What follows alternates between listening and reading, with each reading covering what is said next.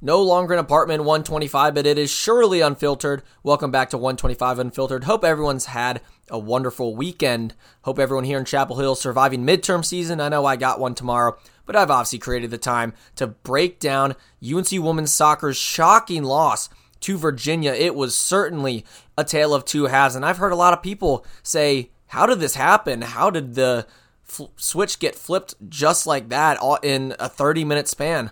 Well, that's what I'm here for, so let's get it started. UNC dominated the first half, and I mean dominated. Started in the 14th minute. Avery Patterson had a great shot on goal, saved by the Virginia goalkeeper, but Emily Murphy, in the right place at the right time for the rebound, puts it into the back of the net to give UNC the 1-0 lead, her fourth goal on the season. Great positioning there by Emily Murphy. And then Allie Sentnor, who was fantastic in this first half. Avery Patterson sent her a pass. She had some great footwork around the 6-yard box, made a couple Virginia defenders miss, and then slotted the ball across the goal away from the goalkeeper. And that was 2-0 for the Tar Heels in 25 minutes. Again, Sentnor was really, really good in the first half, making great runs, showing her speed, showing her footwork, and I mean, she was just destroying this Virginia defense in every way possible. And Avery Patterson with both assists on the game. This front three was very, very effective for the first 45 minutes. And UNC held Virginia to 0 shots in the first half. It was 6-0 in shots, in advantage of the Tar Heels. And it looked like they were just going to run away with this. I was questioning, is this really the 7th best team in the country?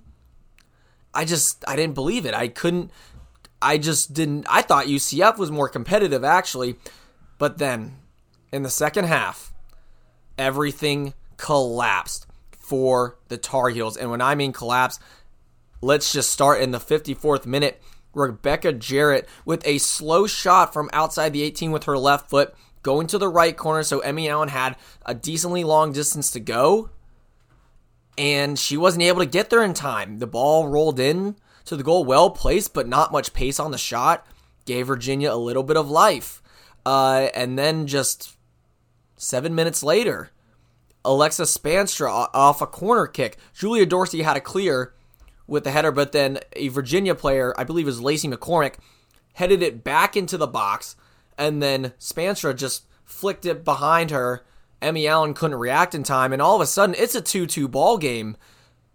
And then, obviously, for the game-winning goal, Leah Godfrey had a shot with her right foot from outside the box. She went near post, and this is the one that Emmy Allen definitely should have saved. Not sure how it's got through, but Dorrance Stadium was in shock.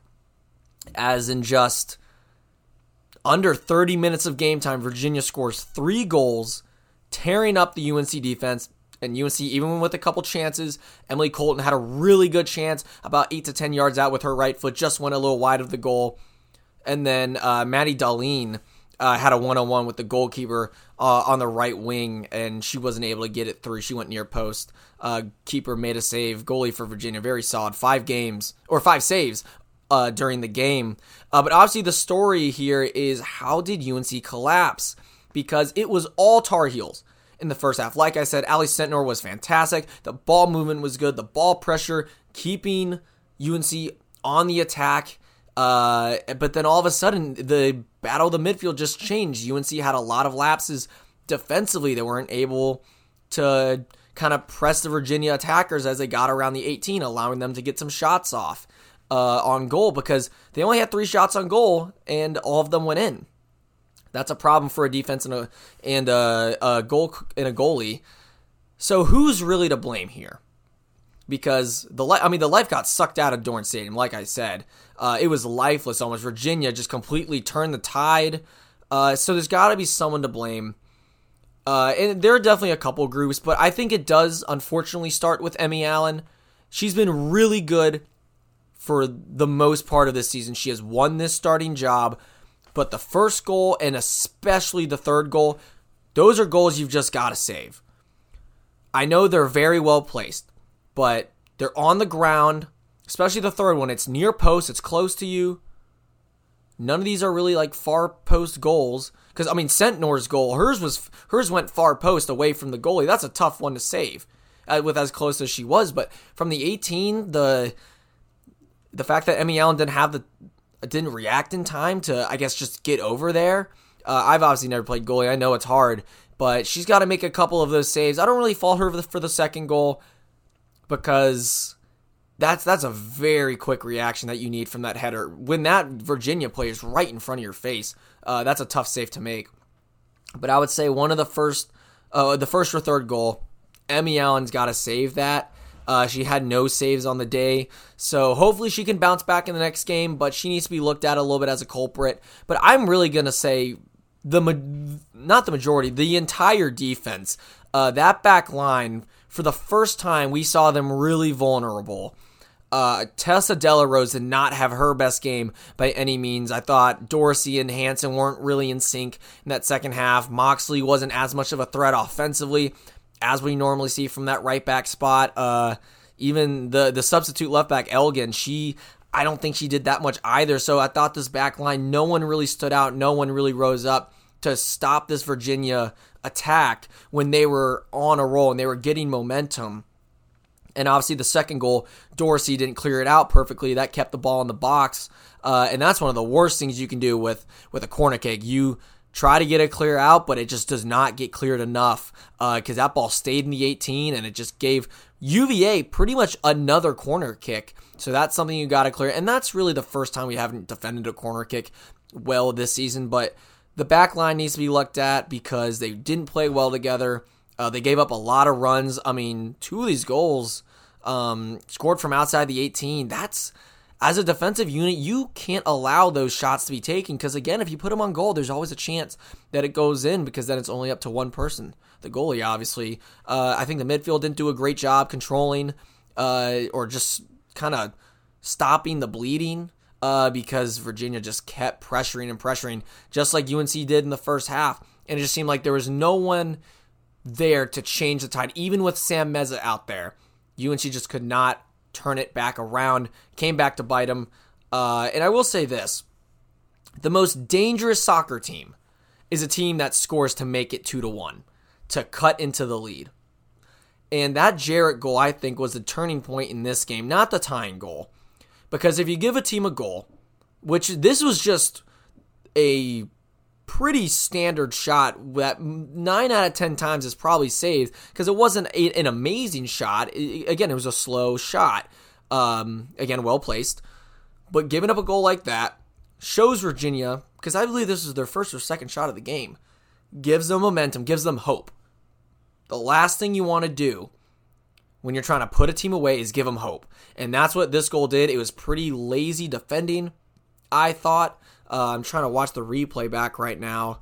I believe it was Delarose defending here, and it was either Dorsey or Moxley it was Dorsey trying to make a late step, and she just didn't get there in time.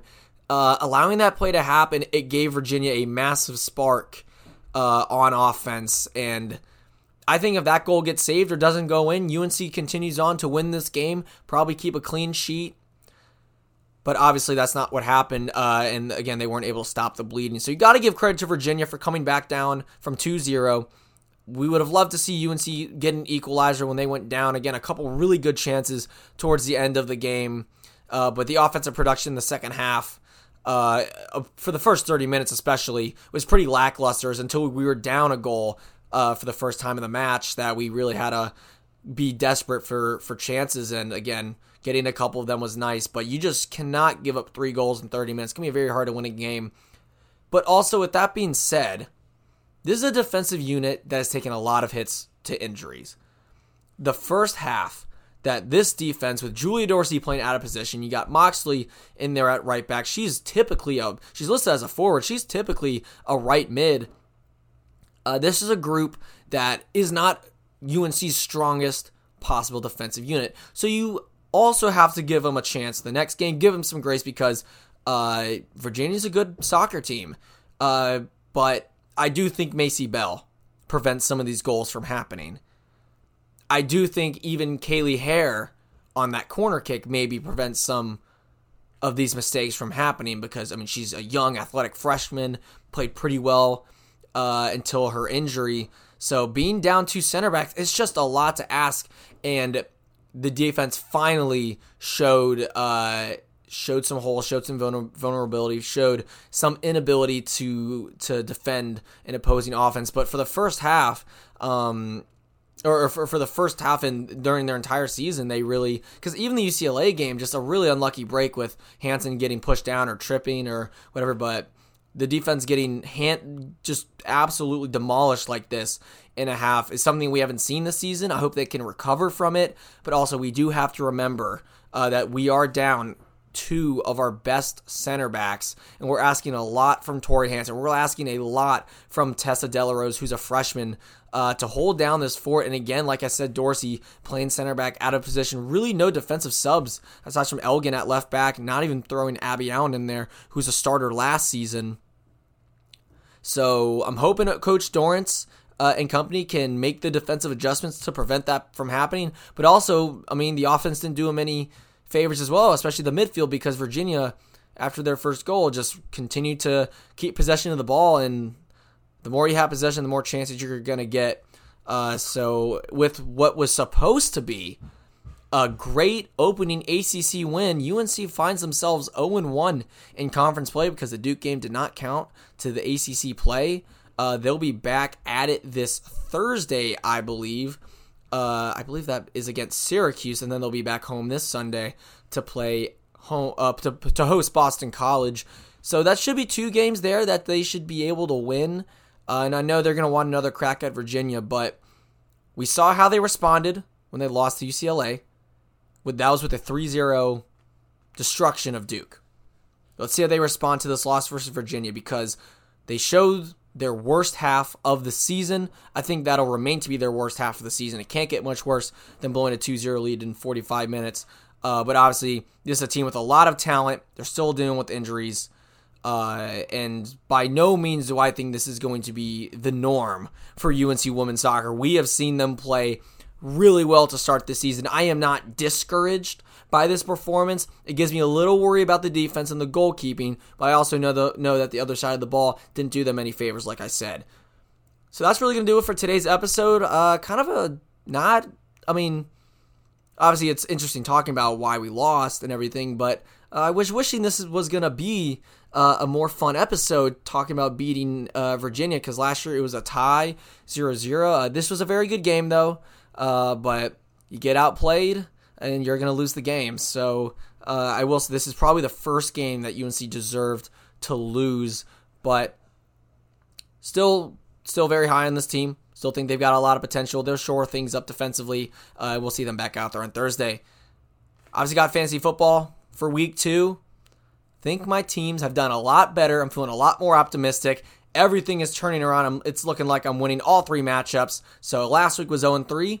This week should be 3-0. I'm going to break it all down tomorrow and tell you guys how I have mastered the waiver wire and the draft system for fantasy football. That does it today, though, for 125 Unfiltered. Thank you so much for listening, and I'll speak to you next time.